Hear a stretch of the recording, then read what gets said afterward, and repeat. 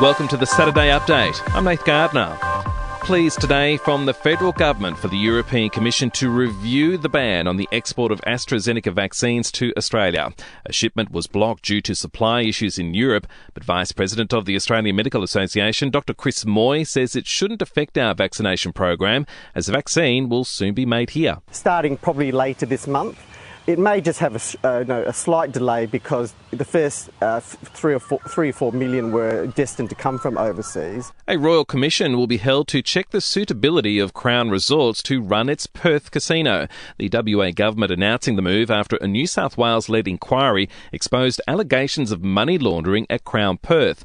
A final report will be handed down in November. Organisers of Sydney's Mardi Gras insist it will be COVID safe after being moved to the SCG. No parade along Oxford Street this year, but floats will be rolled out before 40,000 people at the ground.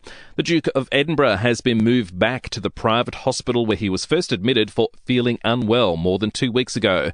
99-year-old Prince Philip was returned after undergoing a successful heart operation. And NASA's Perseverance rover has undertaken its first drive across the surface of Mars. To sport now, the Waratahs have suffered another Super Rugby loss, going down to the Western Force 20-16, while the Highlanders defeated the Chiefs 39-23. Richmond has hung on in a thriller in the AFL pre-season match, getting up by 6 points over Collingwood 80-74.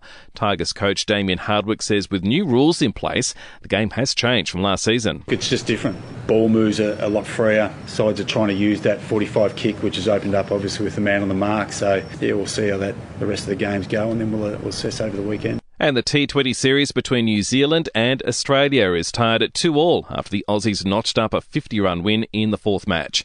In entertainment news now, there's been another leak of Oprah's tell-all interview with Prince Harry and Meghan.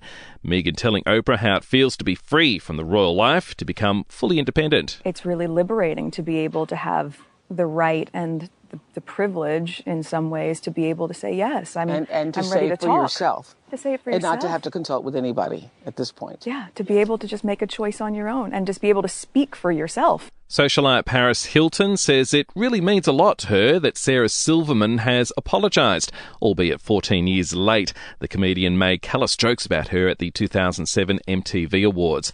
And actor Alex Pettyfer and supermodel Tony Garn have confirmed they're expecting their first child together.